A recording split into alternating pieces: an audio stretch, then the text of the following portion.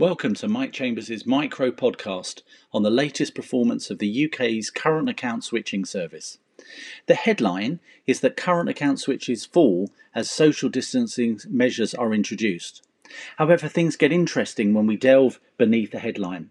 The latest information provides two levels of insights. Firstly, the aggregated performance of the overall CAS service in quarter two, and secondly, the performance of individual banks over quarter one. For competitive reasons, this data is released a quarter in arrears. This is our first insight into how COVID-19 has impacted the number of people choosing to switch their bank account. Just 98,000 current account switches were performed in quarter two.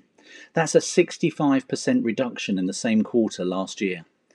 It looks like the pandemic has played a part in choosing a new bank account, as customer service and the online banking offering were cited as the most popular reasons to switch bank accounts in quarter two. In quarter one, only 35% of banks experienced a net gain in accounts. And in quarter one, the switch winners are, in fifth place, Starling, NatWest achieve a fourth place, Monzo third, second place goes to Nationwide, and the first place is HSBC. We'll have to wait 3 months to find out who the actual winners and losers of the 98,000 current account switches that were conducted during lockdown were. Will it be the tried and trusted legacy banks or the online-only challengers?